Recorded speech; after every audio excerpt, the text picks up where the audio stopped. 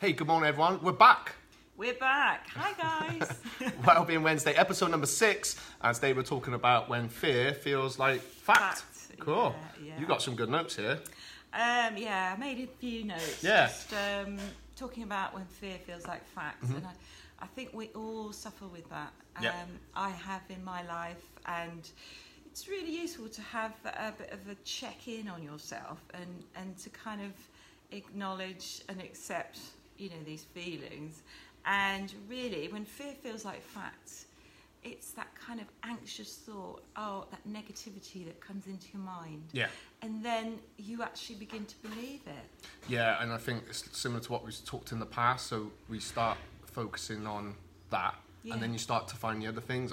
Sometimes I'm terrible for it. Yeah. And I read something today. I think it's false emotions appearing real. Yeah. Which it is, really, isn't it? Yeah, and it creates a downward spiral, and then you start to believe it, and then the behaviour that you give out actually reinforces that and brings that into your reality. Yeah. And probably brings more of that too. Yeah, so it does, doesn't it? Yes. It's that law of attraction thing It's again. like downward spiral. Yeah. So, anxiety makes us doubt our ability, and so that fear feels like fact. Yeah. So whatever your fear might be, then that becomes the reality. So, for example, feeling that we are incapable, so we then believe we are incapable. And I've seen that a lot, and I've done it. Yeah. I've seen it in other people where they, they're so focused on that, and it becomes like self-sabotage. Yeah, almost. Yeah. It's exactly that.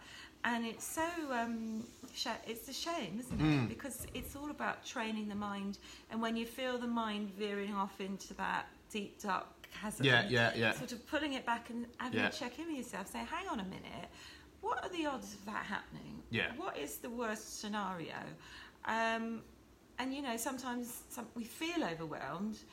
So therefore we almost become paralysed, and then we act like we're overwhelmed. When actually in reality, if you looked at it logically, you're not. No. You're trapped in that prison of feeling like that. Yeah, definitely. Yeah, and I think we all suffer from it.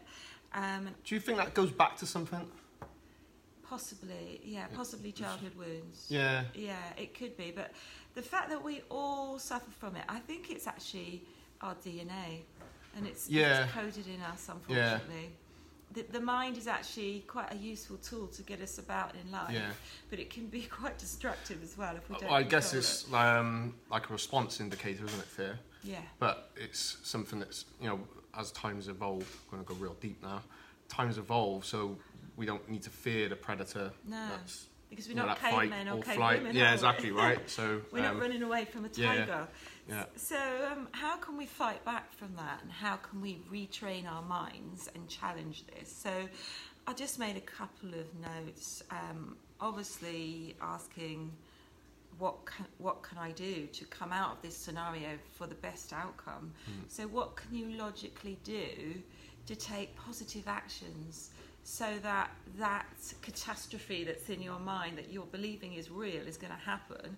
How can you form a plan, a positive plan, and be brave enough to take those steps to come to a better outcome in your life, whether it's in business or personal?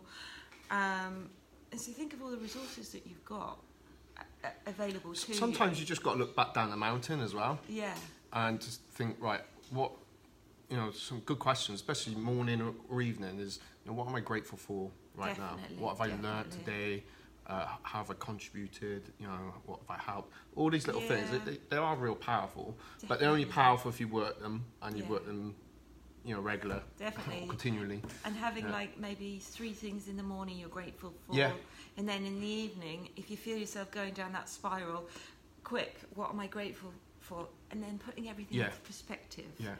And also forming a plan to succeed. So these logical steps, there might be small steps to start with, but what positive steps can you take to empower you so that you're feeling more in control of the situation as well, and more empowered? And asking yourself, okay, so you've got the worst case scenario in your mind, but what are the actual odds of that happening? If we're being logical and we're taking emotion out of it. The other thing that I'm going to teach today in my yoga class here is diaphragmic breathing. What is that? So we talked about that earlier, didn't we? So basically, it's belly breathing. Yeah. So a lot of us, when we're stressed and we're facing anxiety, we breathe from the chest. So it's like shallow breathing, and you'll feel your chest up and down, and the shoulders coming up and down, and it causes a lot of neck pain, shoulder pain, when really we're supposed to be breathing from the belly. So the idea is that you're sending the breath down to the belly and imagining that there's a balloon inside your stomach, and you're inflating and deflating that balloon as you're inhaling and exhaling.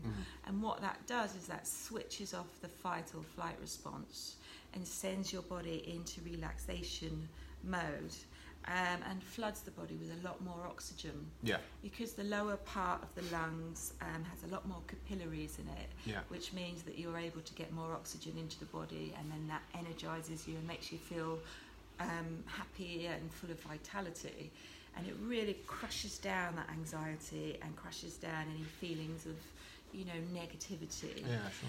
And you're feeling revived. Yeah. And you're feeling just a little bit better, and you can cope with what life's going to throw at you. Yeah. So diaphragmic breathing, belly breathing is a really great tool to say no to anxiety. Yeah, sure. And that I've got this. Yeah. I like that, say no to anxiety. Yeah, just say no.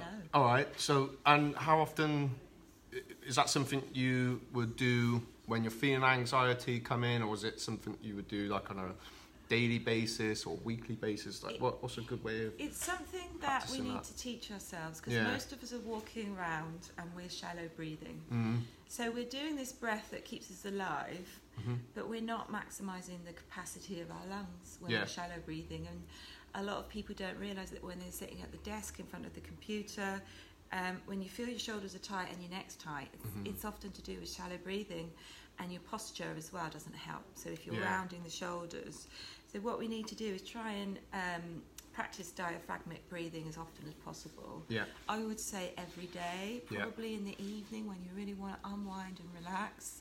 And then you can increase it. Yeah.